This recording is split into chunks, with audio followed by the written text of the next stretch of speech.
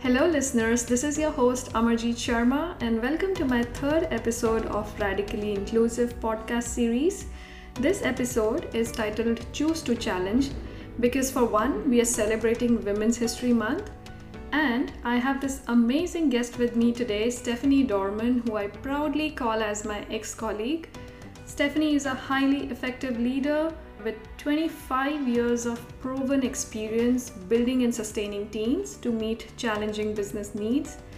She started her journey with Bloomberg as a team leader and then worked as a senior director in client services and operations at Yahoo. Stephanie now works in MediaOcean, where she initially started as a vice president heading their global client services for 9 years, and she now heads the people and culture function as their chief people officer. Her energy and enthusiasm for business and people shine brightly. Steph, as I know from my experience, is a person who just makes things happen. And I'm looking forward to this chat, which I'm sure every one of us can learn something from her stories and her attitude towards life and business. Welcome, Steph. Hi, Amarjeet. I am so excited to be with you today and also looking forward to our conversation. Amazing. I have had the privilege to work with you, Steph, and I have seen you have so much energy and you're so passionate about the diversity and inclusion programs. I just want to know, where does that passion come from? I've never been much of a policy person. I think that passion overrides policy every time. And one of the things that I've learned a lot about myself over the years is that cultures are so important to who we are in our community, whether it's your personal community or your work community. I came from a town in the south of the United States that was not a very diverse town. Certainly, the area I grew up in was a very middle to upper class white neighborhood. And my exposure to other cultures and other types of people was incredibly limited. So when I got older, I really just yearned to get away from that and to learn more about the world, learn more about people. I wanted to break free of that small town. And so I moved to New York the first chance I got. And when I moved to New York, I met all sorts of people right away. People who were very different from me, certainly from different religions and different cultures. And I was just a nut about asking questions. Why do you eat the foods that you eat? Why do you celebrate this holiday? How do you celebrate it? Why do you believe what you do? And one thing I've learned is that not only did I learn about other people, but it made me a better person because I not only had information, but I also was able to look through different lenses at why people think the way they think and do the things that they do. Absolutely. Unless you experience, you don't know. You're right now leading people and culture agenda for an organization. At a leadership position, how do you think leaders define the narrative? We keep hearing that it's the leaders who define the culture and it is top down. And if they don't walk the talk, it doesn't seem organic or it doesn't seem natural. How do you think at a leadership position, how much influence leaders have to define this narrative to create an inclusive work environment in the company? I think the key thing that you just said is defining. And I really think that the biggest mistake that senior leaders make is in trying to define something that they don't understand. And then in defining it, imposing it, and not participating. So what I think is much more powerful is when you let your community define and you learn from that. And in learning from that, you support and advocate for your teams and for the changes that they would like to see. And you participate in that actively. You don't just, as I said earlier, it's passion over policy. You don't just stamp off on a policy. You don't just assign a leader to manage your DE&I initiatives and then hand it over and say, great job. You have to be an active participant and an active listener. And the biggest thing that you can contribute as a senior leader is your time. Yep. really just your time, your effort, your energy. Actions are a lot more powerful than just the stamp or the sign off that we're doing the right thing. Correct. And it's about being a true ally to your communities, to people who are working with you, and not just for the namesake that you're defining a policy which you yourself do not understand, as you just mentioned, right? Absolutely. You can slap up a website, Yeah. And say that you're doing all these great things, talk about being transparent. But at the end of the day, I'll give you an example. I said a minute ago that when I first moved to New York, I asked a lot of questions and learned a lot.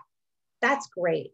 But what I really learned in this role, since I've taken in, this is a new role for me. I've always been on the business side and recently converted over to the people side. Sure. First of all, the pure weight of knowing that you're responsible for all of the souls in your company is tremendous.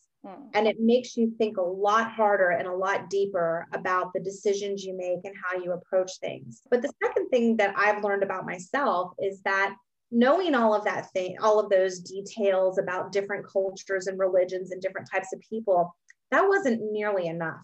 That was great. That was a great way to learn things. But what I really needed to learn how to do was truly understand, as best as is in my capability of truly understand why and where and how these different perspectives exist and how they can come together and become very powerful together.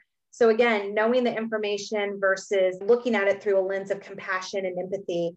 If you haven't lived somebody else's life, they can tell you about it and you can empathize with it, but you have never lived it the way they've lived it. Yeah. And you have to be able to understand and appreciate that.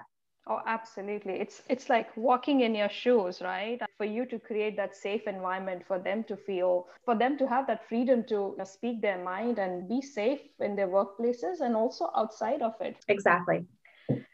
Awesome. Great to know that, Steph. And I know the organizations have been investing a lot and spending a lot of time in creating those safe communities in the form of programs, ERG circles. Beyond ERGs, how do you think organizations can ensure that there's a safe environment for everyone? And my second part of that question would be that, yes, you have a safe community, but yet there is bias that takes place in some corners and some teams. And when bias takes place, how should that be addressed? Okay, so starting more broadly, again, going back to the whole policy thing, once you listen to people and you understand what your community needs, and you start identifying the areas that you need to focus on, not assuming, but identifying the areas that you need to focus on. The key thing to creating a safe environment is, first of all, to foster an inclusive environment. So I would say that you can't even get to safety if you don't have a type of environment that people look at and can identify with and feel that they belong in it. Right. And in doing that, we've looked at ways to do better at being inclusive. And this includes things like introducing succession planning. So one thing that we've identified is that we have a lack of women in senior leadership positions. As a tech company, we have a very good balance between men and women. It's not good enough. It can be better. Certainly, it's above average to the tech industry. But when you start getting into the VP and above positions, we have very few women leaders. And look, we're not going to go and fire our entire executive team and replace them. It's not that the people who aren't in the roles they're in aren't good at what they do. Yep. But what we can do is think about how we prepare our next generation leaders and that we're diverse in how we do that. So showing the employees of the company through things like succession planning, with a diverse lens, even in your processes of interviewing for senior leadership roles. So there's something called a Rooney Rule. And the Rooney Rule, I don't know if you've heard of it or not, but the Rooney Rule is essentially that for every role that you interview for, you're going to interview at least one underrepresented minority and at least one woman. And that's not mutually exclusive. It could be the same person, but we've implemented that at our senior leadership level. And eventually I would like to roll that out everywhere. But where we really see the issue is where we're targeting right now. We don't want to boil the ocean and try to take on too much. The idea there is that we are opening up a more diverse candidacy. And in doing that, we are replacing roles with more diverse candidates. Right. On top of that, when we're grooming our next level, we're mentoring our next level for leadership positions, we want to make sure that we're not always looking inside the circle, that we're also looking outside of the circle at different perspectives, candidates that we may not have thought of before, thinking about asking somebody to help you with something that you may not have talked to in the past because maybe they weren't your radar. And these are the types of things that take a lot of coaching and driven by your leadership team. And that's the hardest part, because your leadership team is typically the ones that think they're fine. And you've got to get that group to say, let me lead by example. Let me make the changes. Let's change how we interview. Let's start looking at sourcing for candidates on diverse job boards, partnering with partners who support diverse communities. Correct. And when you start doing that and you expand that out and you start creating a more inclusive approach to how you build your community, then you can start thinking about the safe spaces. Absolutely. And the safe spaces, look, ERGs are great, but I think direct mentorship and promoting a mentorship program, and as you well know from our time working together, I'm a big fan of mentorship. No safer space to me than having a one-to-one mentorship with somebody who is a good match for you in the company and also outside of the company, but certainly if the company facilitates it. You want somebody who's not like you. You want somebody who has a different perspective from you. You want somebody who you can have, I'm doing air quotes, but off the record conversations with. That's a big safe space promoter. I also think that being transparent in your metrics, not being afraid to say to everybody, we don't have enough women, we don't have enough underrepresented minorities, we're not doing a good job here, but here's our goal and here's how we're going to get there, and actually show real numbers. Don't make it up. Here's some real numbers. We're at 38%. We want to be at 40%. Here's how we're going to get there. So these types of things are good. But I think one of the most important things you can do as well is be willing to have, it sounds a little bit cliche, but be willing to have the conversations. So a lot of times senior leaders will avoid topics during all hands or presentations or panels because they might become a bit charged. But there's definitely a way to have a safe and healthy conversation at a more global level that will help people feel like it's okay to talk about things at work, because you spend more awake time at work than you do with your family. You've got to feel safe. True. Even after providing a safe environment and creating the right culture, yet there are certain pockets where bias do take place. And if that happens, what do you think? How can organizations address that? And what's the right way to address that? That's a tough one. Look, there's two ways to handle it. If it's a matter of education, then you educate. And I have certainly seen, even recently, examples of truly well-meaning people who aren't really aware that what they're doing is actually problematic. And that's a frank conversation and some training. Right. I've also seen cases where we have people who are egregiously biased, and there is zero tolerance for that. If you've got somebody who should know better, and I'm going to sound like a parent here, but if you have somebody who should know better and it's not a matter of an unintentional mistake, that person should not be in your community, and you should take steps to remedy that. And that might sound a bit harsh, but there's really no tolerance for intentional bias. Absolutely. And then to a certain extent, I know that organizations do create a lot of awareness through unconscious bias training and creating tools and resources for everyone to understand that what's intentional and what's unintentional. And those resources are great.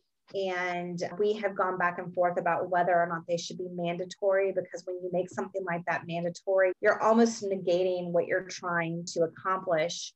But at the end of the day, if it's an e-learning, half the people who watch it are going to be multitasking during it, not really paying attention, just checking the box.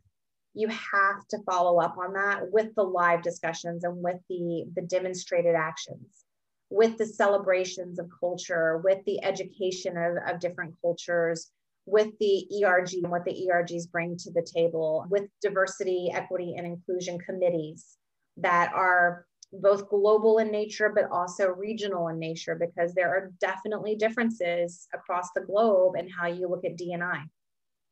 I couldn't agree more. Such great insights, Steph, and it just shows the energy that's coming out, and talking about it. You could just, so charged up and so energetic talking about it. And I'm so happy that there are tools, programs that are currently being created in your organization to create that safe environment and to create that entire community of allyship. And that's what organizations need at the minimum for it to then, take the step further. And I'm so glad that you've been really candid talking about the internal programs that you have in place, about the mentorship, succession planning, and more importantly, being transparent as an organization. And that's what drives the confidence levels of people to know that, yes, I work in an organization which is honest enough to share, here's the problem that we have, and this is how we are going to solve it. Yep, you have to have the goal, the commitment. I'm not even going to call them goals, they're commitments. Yes. Steph, this is March 2021, and this is Women's History Month. I cannot help asking you this question and get your thoughts on this. Surely, because as you was the first Black US Congresswoman who once said that if they don't give you a seat at the table, bring a folding chair. The future is better, as we all know, with women at every table where decisions are being made. How do you think women are doing so far to claim that seat at the table? And how do you think organizations are helping them, guiding them, believing in them, and supporting them? There are many examples of women having a seat at the table now. More women CEOs than ever, more women in executive positions. We now, in America, we now have a woman vice president, which, as you know, is a pretty big deal here. Right. But women in leadership positions around the world. And that's incredibly encouraging. I still think there's a long way to go. And there are a lot of areas where companies believe that they're doing the right things, but perhaps they're not. A personal example is that I am one of two women in the room when we have executive meetings. And I often find that to this day, I'm talked over or unintentionally interrupted. And I say unintentionally because I don't believe for a minute that any of this is malicious or intentional, but it does happen. So even with the seat at the table, I find that I still have to struggle to have a seat at the table. So a couple of things that I like to keep in mind and that I often talk with my counterparts, male or female, about, because I think it's equally important that we're all supporting each other. And that's number one, to look beyond your circle. Think about your circle as the people you work with every day, the people that you make decisions with. And as you're doing that, look to that person a seat away from them, 5 seats away from them. If you're thinking about sitting at your desk, if you were in the office and you have the folks right around you that you're asking questions to, maybe there's somebody a row away that would have a different perspective. It's the same concept with having a seat at the table. You need to make yourself available to the people at the seat that have the seat at the table, and they need to be looking outside of their inner circle in order to bring in different perspectives. The other thing that I think is really important and that I certainly employ quite a bit, in fact, I did it today, is when somebody talks over me, I stop them and I tell them to let me finish, and I finish. It's hard. There's a fine line in how you present that without sounding snippy, which is something that women often get accused of when they're trying to stand up for themselves. But it's so important to do that. And if you see it happening to somebody else, you need to stand up for them as well. Right. So we actually started a campaign in our company about 2 years ago that was all around calling out people when they were not being inclusive of others and bringing other people to the table. And if somebody's talking over somebody, to just call them out. And I actually thought that it went very far in making people much more aware of how they behave and what they're doing and how to get more people involved in things. And then one last thought on this, cross-functional teams, bringing together teams, not just through functional leadership, but through cross-functional leadership, and looking to other people in the company that are not necessarily people managers to lead those teams is a great way to get more voices at the table and get more people involved. Absolutely. And that's what diversity is all about. You're bringing diverse thought processes, not just the backgrounds in terms of the gender specific or other dimensions of diversity, but it's about the inclusion. Good to hear that, Stephanie. Another thought that I wanted to get across is they say that it takes a village. You've been at a C-suite position. Tell us about your mentors and allies, and how do you think they play an important role in creating or helping women in their career journey, men or women, both? It's really very much a follow-up to the previous question, because advocacy is underestimated. I'm often surprised at the number of people, I will say women and men, and from different cultures, who don't take advantage of mentorship. They think that they operate independently and don't need it. They don't want to make the time for it. They think that they're very senior and don't need it. Lots of different reasons for not doing it. And I think it's such a shame, because with mentors, you gain advocacy, you gain a network, you gain support. When I took on a new role recently, back in August, I immediately looked for new mentors that would be complementary, yet very different to me and how I behave, but certainly complementary to what I'm looking for to learn from my new role. I now have 3 mentors, and they all offer me something very different. And I leverage them regularly. One of them I meet with every 2 weeks. One of them I meet with monthly. One of them I meet with almost weekly. We have regular chats and discussions. And the reason why I do that is because we are learning so much from each other, but it gives me the confidence to be able to approach situations and know that I'm coming into that situation with a good sense of judgment, some education, some context. Having that advocacy is really going to help build your confidence. And look, you pay it forward. You have an advocate, you be an advocate. You always need to behave that way. For every single time that somebody mentors and helps you, you should be mentoring and helping twice as many people. And I firmly believe in that as well. And what I've now learned is that when I have my moments, which I certainly do, with imposter syndrome or rattled nerves before I'm about to present in front of a bunch of people, Right. I have folks I can call in a second that will pump me up, that will get me excited, that will get my head in a better place. And they know I would do the same thing for them. And these aren't friends. They are friends, but they're not like the friends you grew up with or the friends in your neighborhood. These are people who understand my work environment, my work situation, the types of things that I'm going through, that have often been through the very same things, and who still go through the same things. And that's also important. This never goes away, and that's okay. It never stops. You always need mentors for your entire career. And reverse mentorship works as well, where you've been senior for quite some time and you might lose touch, and you need to develop relationships with people who can actually keep you in touch with what's going on in your community, what's going on around you with your, maybe with different levels of employees that you don't normally interact with.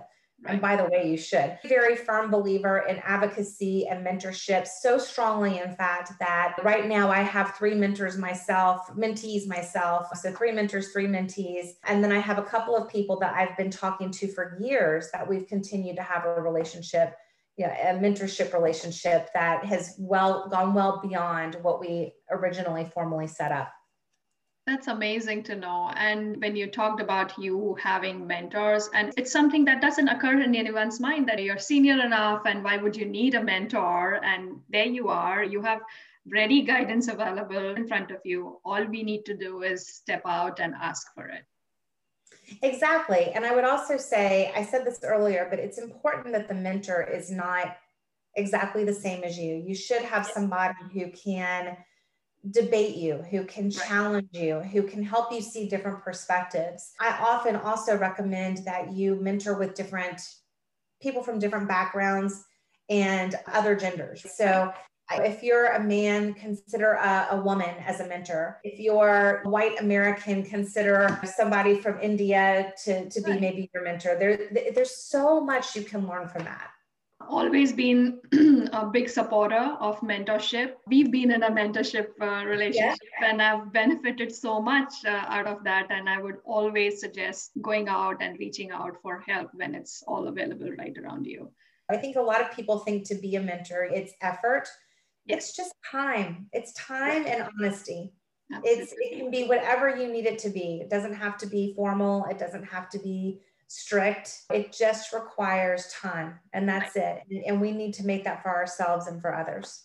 I'm just going to touch upon the personal side of this questions as well. We know 2020 has been quite a year for all of us. So just want to check, how was the year for you? What are some of the biggest takeaways from 2020? And now that we are stepping into 2021, what is it that you're looking forward to in this year? We know that there's a new normal that got defined, but what does it look like to you? Oh, yeah. I would say it's not 2020 as much as just a rolling, endless period of time that feels like there's no end and no beginning. And the biggest takeaways for me, actually, both personally and professionally, are about self-care. I truly believe that you cannot help others if you can't help yourself. And I see a very disturbing trend of people leaders who aren't taking any time, who are working and not setting boundaries on their workday, and they're showing their employees that's okay to do. And I liken it to, Amarjeet, when you get on an airplane. Yep. Remember those days? Yes, airplane. Absolutely. And you know, when they do the video at the beginning and they talk about the safety features, right, and the oxygen mask drops down, and they tell you to put the mask on yourself before you help somebody else. Absolutely. That is the best analogy I can think of. We have to put the oxygen masks on ourselves first. So I am not succeeding at this, but it is a takeaway, and I'm trying. I'm staying on top of my personal fitness, carving out time with my family, making sure I get good sleep, making sure that I teach my employees and lead by example that it's okay to not respond to emails every 2 seconds, that you don't have to be on video all day long. You know, have a bad hair day, just call it a no video day. Correct. So that's for me the biggest takeaway. And in terms of what I'm looking forward to, I had an epiphany at the end of last year. We took a trip to the UK, my husband and I, he's British, and we have a granddaughter there. And because we were working US hours, we had the entire morning to take long walks, to eat breakfast together. And at some point, we made a decision to move closer to family. Despite what that meant for us in terms of our professional careers, we both have always put so much into our careers. And that was a pivotal moment for us, because this is the year we're making that happen. I have moving boxes behind me where we're moving to live closer to my mother. We're both going fully remote. We will be spending half of our time in the South where my family is, right, and half of our time in the UK where my husband's family is. So that is something I'm really looking forward to, because we love our jobs and we're passionate about it, but you can't sacrifice your family for that. And that's been a huge lesson. So, yeah. No, totally agree to that, Steph. I think if there's only one thing that this year has taught us is to value and nurture the relationships with the people that you have closer to you. And that's something that over the last few years, yes, we have been doing our jobs by keeping in touch, but this pandemic has taught us that, yes, there's more to be done. And that's where you go where your heart takes you. You have to. Yeah. And keeping in touch means different things to different people. I'm not suggesting that you have to go move to where your family is, but you do have to make some choices that will be meaningful to you. I'd like to thank you again for your time on this podcast. I'm really sure it's going to be very helpful for all the women and men who believe that they have it in them and they're on their path towards success. And I wish you a very happy Women's Day. Thank you. Same to you, and same to all of the women in the world. Well, that was Steph, who I believe is a true force of nature and a role model all women and men can learn from. I totally agree to her point of organizations to be transparent in their diversity numbers and targets, and for leaders to simply give their time listening to different voices and cultures within their teams, and developing that knowledge and understanding to then build programs to support. Her advice for young men and women to take up mentorship is something that we can all implement for ourselves. I hope these points resonate with you as well. This is Amarjeet Sharma signing out, wishing you the best times ahead. Thank you.